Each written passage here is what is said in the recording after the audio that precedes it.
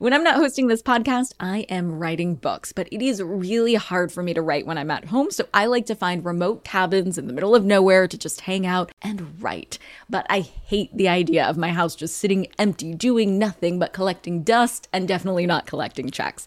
And that's why I'm an Airbnb host. It's one of my all-time favorite side hustles. Other popular side hustles are awesome too, don't get me wrong, but they often involve big startup costs. By hosting your space, you're monetizing what you already have access to. It doesn't get easier than that. And if you're new to the side hustle game and you're anxious about getting started, don't worry, because you're not in this alone. Airbnb makes it super easy to host. I mean, if I could do it, you could do it. And your home might be worth a lot more than you think. Find out how much at airbnb.com/host. Hey guys, are you ready for some money rehab? Wall Street has been completely upended by an unlikely player, GameStop. And should I have a 401k? But you don't do it? No, I know. Girl! You think the whole world revolves around you and your money? Well, it doesn't. Charge for wasting our time. I will take a check. Like a old school check. You recognize her from anchoring on CNN, CNBC, and Bloomberg. The only financial expert you don't need a dictionary to understand. Nicole Lapin. If it's your first time buying a home, the process isn't entirely new. There's definitely overlap with the process of renting. If you've rented before, you know how to find a good spot, what sneaky issues to look out for, the types of questions to ask during a showing, and so on. But what is completely unique to homeownership is a mortgage. A lot of first-time homebuyers are intimidated by the whole mortgage situation and the application rigmarole and have serious anxiety around screwing it up. So I wanted to take the time to tackle the topic with an expert. And today I'm talking to Eric Eisenberg, who is not only an expert on the topic, but is one of the best mortgage brokers in the country. Eric, welcome to Money Rehab. Thank you so much. I'm happy to be here. Well, you certainly don't need money rehab, but I'm excited that you're going to help us mortgage rehab. Maybe we should have a spinoff, mortgage rehab. Okay. So much to learn. I'm down, definitely. I do this every day, so. I know you do. And I've actually used you to help me as I was looking for a home. What was that, like 5 years ago? And you're so knowledgeable. You are like an encyclopedia for mortgages. So let's start in the beginning. What is the process for applying for a mortgage? The first thing you want to do is choose a lender to work with, obviously. And basically, when you work with a lender, there's going to be a couple of different choices. You're going to have the big banks, which are Wells Fargo, Chase, Bank of America, whatever. Then you're going to have independent mortgage banks. Now, these are the smaller neighborhood banks that hire loan officers, and they actually fund their own loans and they sell them on the secondary market. And then the other option you have is what I do, is a mortgage broker. Now, what we do is we work with anywhere from 10 to 100 mortgage wholesalers. And then we could actually shop around to get you the best deal rather than being stuck in one box for certain programs. Okay, so a mortgage broker works with the Bank of Americas of the world and also the independents, totally agnostic, and only works for the client to get the best deal possible. Yeah, so rather than going to the big banks, what a lot of people don't know is it's actually a even playing field between mortgage brokers and big banks. So when JP Morgan Chase gives you a loan, you do it through Chase Home Loans, which is a subsidiary and owned by JP Morgan Chase Bank, or Bank of America Home Loans, or Wells Fargo Home Mortgage. So we all sell to the same investors, which ultimately go to Fannie Mae and Freddie Mac. So it's an even playing ground, no matter who you use. So we typically work with wholesale lenders that will specialize. They'll give certain pricing incentives to certain types of buyers. Rather than when you go to a big bank, you're kind of stuck with their programs only. Okay, so I just fucked that up, basically. So you don't use big banks. You don't shop out to big banks. No, I stay away from them. Why?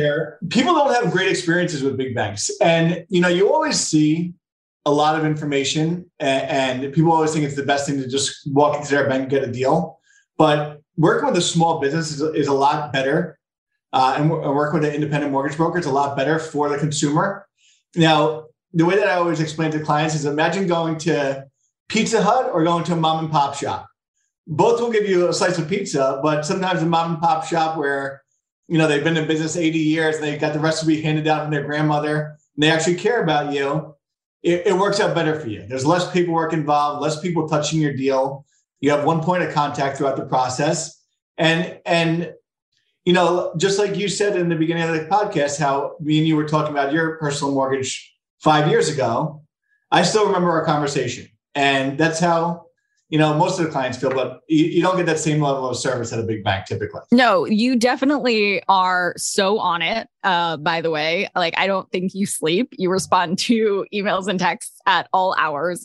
So it's definitely really nice to have somebody holding your hand through an overwhelming process. But let's go back to pizza, because I do love pizza. Getting a slice of pizza at a mom and pop, certainly more delicious, probably less chemicals and all the things. Getting a slice of pizza, though, is different than the biggest investment you're ever going to make. So what if somebody is thinking like, sure, I could do that with a pizza, but like, if I'm putting all this money towards something, this is all my life savings, a mom and pop, like, I don't know, like they could go under. There could be issues. Like maybe I want to stick to some name brand situation. Yeah. So it's about what works best for that particular consumer, right? Now, and there's nothing against the big banks at all. Really? They have a higher fallout ratio. Which means what? They're going to approve basically anybody, and they're going to close. I don't want to spit out percentages, but let's just say 60% of their loans. Now, with an independent mortgage broker, you're going to have a lot more personalized service. So one of the biggest things that I get is I get calls like, hey, Eric, what do I need to qualify? Or how much could I afford? Or things like this, and very like standardized questions. And what I always try to do is not categorize anybody into certain buckets and find out a specific plan and budget for every single person. So with a big bank, you're dealing with a loan officer who basically is like an order taker, right? And you put in your information, they tell you, okay, yeah, you qualify, you know, based on the fact that you're saying that you make $10,000 a month. But Fannie Mae, Freddie Mac guidelines do not calculate your income the same way you do. So if you're making $10,000 a month right now because you're getting a bonus this year, we actually look backwards for bonuses, for commissions, and we average out over 2 years rather than with a current salary, we look forward and what it is today moving forward. So there's all these different nuances, and a consumer, there's no way for them to know this. And a lot of these order takers at big banks, they don't have the knowledge because they don't need to pass a test. They outsource everything throughout the country. So you have maybe 12 to 15 people touching your deal. Where with me, I underwrite my loans, I process my loans. If you see me on the street, I'll tell you your phone number and your home address. It's a much different way of getting things done, I want to say. So fallout would be the amount that's approved? It's closing ratio. Okay, so fallout rate is loan applications to loans closed. So if a bigger bank will submit 10 loan applications, then they're going to close maybe 6 or 7 of those 10 deals. So they'll have a 30 to 40% fallout rate. Right. Now, for me, I'm a unicorn, but if I submit 10 loans, I close 10 deals. All these things that these big banks do, you know, they keep this reputation because you go to banking them and there's always someone smiling. But I definitely don't think for first-time home buyers or for people looking for a mortgage that a big bank is the right way to go, because you do need that advice and you do need someone kind of holding your hand through the process. So how does a broker help? What I'm going to do during a loan application is the basics are income, assets, credit. I want to know how much money you make. I want to know how much money you have or how you're going to put a down payment down. And I want to see what your credit is and if you're paying your bills on time, right? Now that's at any bank. For me personally, what I'm going to do is I'm going to find out more about the personal situation. And are you having kids? How long do you expect to be in this home? Do you have any bonuses coming up? Any distributions coming up? What's the income like that's not being shown? Do you have any side hustles going on? Things like this, because sometimes you have loan applicants that are qualified, but they can't afford the home. And then a lot of other times you have loan applicants that can afford the home, but they're not qualified. So my job is to make sure that people that are qualified get into homes if they can afford them. And how do you determine that? So I'll look at a lot of different things. I'll look at, obviously, like the income's the biggest thing, but I'll look at spending habits also. Like, I had a client last month had 5 different cars under his name. So he couldn't qualify with different banks. He made his way over to me. Most simple question you ask is, hey, what's up with the 5 cars? You're a single guy. Why do you have 5 cars under your name? Oh, I rented out in Turo. I make $10,000 a month renting out these 5 cars. And I've been doing it for 10 months. So I can't use that income yet to qualify, but I could afford the home because I'm making $10,000 a month extra. So we figured out some alternative structuring and got his deal done for him. So what would you recommend first-time home buyers make sure they do when they start the process? So I am ready to buy my first house. I have $200,000 saved. I want to buy $1 million home. And I come to you, and I also go to my normal bank and I sort of see what the difference is. I pull together all my taxes and all my paperwork. What are the things that I need to pull together, by the way? The documentation is determined on your income situation. So if you're self-employed, you'll typically need 2 years tax returns. But if you've been self-employed for 5 years or longer, you'll typically need only 1 year tax return. Okay? Okay. If you're a W-2 employee, you work for a company, you'll need 2 years W-2s and last 2 pay stubs. If you're doing some sort of alternative financing, you could actually qualify if you're a business owner with your business bank statements. So let's say that I have a budget that I'm comfortable with. I have $200,000 saved. I want $1 million home. I go to you and I try to get a mortgage. How would it be different than going to a bank? So the process would be the same in the beginning. You would submit your income documentation, either your tax returns, W-2s. You would submit 2 months bank statements to show that your assets are there. You'd submit, your photo ID, mortgage application, run the credit. And the process would be the same at that point, right? Now, once you go into escrow or you sign a contract and you're committed to buying a property, that's where we kind of differentiate on the way that we process loans. So at a big bank, they're going to submit your file to a processor who's going to, disclose your loan, disclose your team, send you all the numbers in black and white, process your loan, order everything. Now, with a smaller mortgage company, what we're going to do is we'll shop around the best deal for you, and we'll typically do the processing in-house for you. So I process my own loans, but a lot of mortgage brokers, they work hand in hand with the processor who's on top of their pipeline. At a big bank, they're going to just send it out, and it's going to, they're going to work with whoever from wherever. And there's not going to be communication besides on the paperwork. So another big thing is we're going to require a lot less paperwork. And the way that we're going to look at loans is, how do we get this done for the client? Now, and what are the reasons why we should close this deal? Typically, the big banks are going to take more of a look of what are our risks involved and what are the reasons why we shouldn't close this deal. So if Nicole Lappin missed a credit card payment 2 years ago, they're going to want to know, hey, why'd you miss that credit card payment? I was traveling. How do we know you're not going to be traveling again and miss your mortgage payment in the next 6 months? So you're going to have to answer questions like this. With us, she missed a credit card payment. She was traveling. It happens. But you run a process. Like, you go to different lenders to try to get the best deal. Yeah. And then you present those to your client? Typically, I'll make the choice for my client. And I'll advise them that I made this choice, and here's why I made this choice. And I'll give them the options if there's different options to be given, right? So if you have a 30-year fix at 5.25 or a 30-year fix at 5%, and they're both qualified lenders, you go with the lower option. But if one lender is offering, 5.25 with higher leverage, a lower down payment, or faster closing, or easier underwriting process, or another lender's offering an adjustable rate mortgage, which at a 4.75, something like that. And there's options. I'll present them, and I'll also make a recommendation. Hold on to your wallets, boys and girls. Money Rehab will be right back.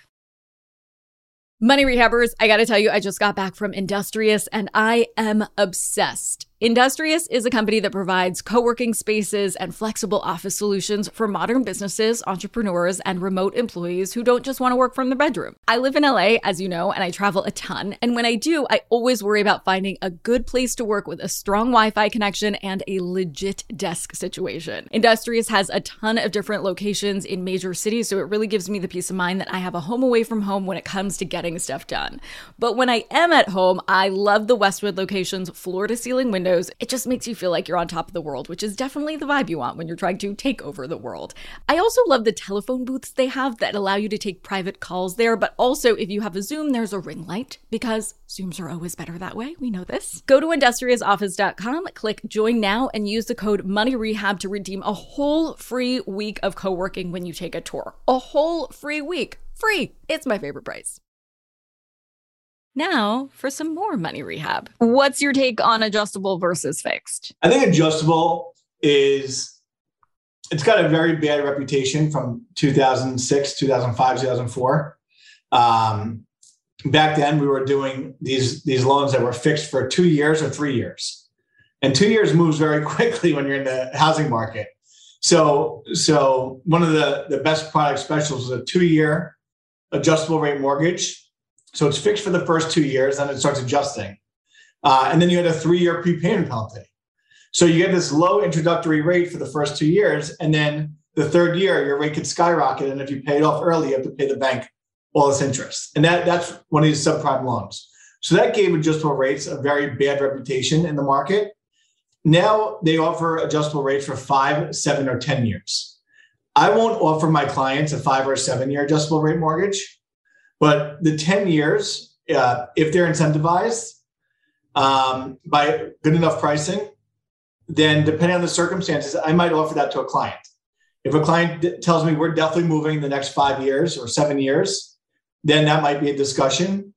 But if anything's up for grabs because plans change with real estate a lot, then I'll always stick with the 30-year fixed conventional rate mortgage. But in special circumstances, I understand that there's an asterisk. Like generally, I would stay away for most folks as advice from, generally I would stay away from adjustable rate mortgages for most people, right? That you agree with that? Yeah, I have an adjustable rate mortgage on my home, which is interesting because I'll barely ever offer that product to people.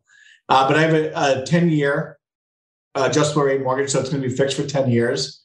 But our plan is to sell this place in 3 to 5 years. Yeah, I certainly understand that there is an asterisk. If you want to pay off your house in 10 years, it could be a lot of different scenarios that could make sense. So you make your best recommendation, but all of the offers are coming from non-brand name places. Like you're not going to recognize the name of these companies, right? It's interesting because it was one of the things that we discussed before the podcast started. So like United Wholesale Mortgage, nobody recognizes this name. People all recognize Rocket, okay, which is owned by Quicken. Now, United Wholesale Mortgage is one of my top partners. Nobody knows who they are because they'll only work with mortgage brokers. They will not do retail. They will not solicit. They won't call Nicole, hey, can I offer you a mortgage? But they're actually the number one purchase lender in the country.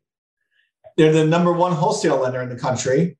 And they're the number 2 lender in the entire country. So they do $15 billion or $20 billion of loans every single month. But you have to go through Eric Eisenberg or your community lender in order to get a loan through them. Got it. But that doesn't mean that they're not reputable. They probably have more mortgages than many of the banks. They do more loans than Wells Fargo or Chase, and the reason why is because ultimately people want the process to be simple. You don't want to be getting asked by an underwriter for if your mother's giving you a $10,000 gift. You don't want to be getting asked from an underwriter, can I see your mom's bank statements? And then asking mom, could you send me over proof of this deposit and that deposit? And, why'd you spend so much money at dinner? Because your mom's giving you a $10,000 gift. That's kind of like the process with a big bank. People want a smooth process. And especially with today's market, a lot of people need to go into these transactions with no contingencies.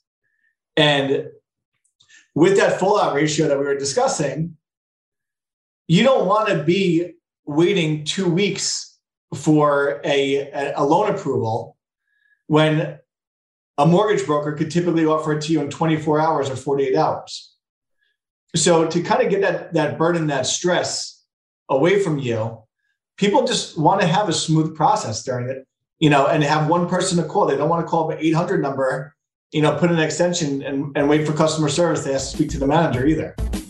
For today's tip you can take straight to the bank, Eric is an expert on making homeownership work for you. But it is true that there are some people who are not ready for homeownership, and that is A-okay. That doesn't mean you failed some sort of adulting test. It simply means you're savvy enough to make the right financial choice for you at the moment. I strongly, strongly recommend listening to Money Rehab episode 8, titled Is Buying a House Actually a Bad Idea?, to help you decide whether homeownership is right for you right now. To listen, check out the link in the show notes.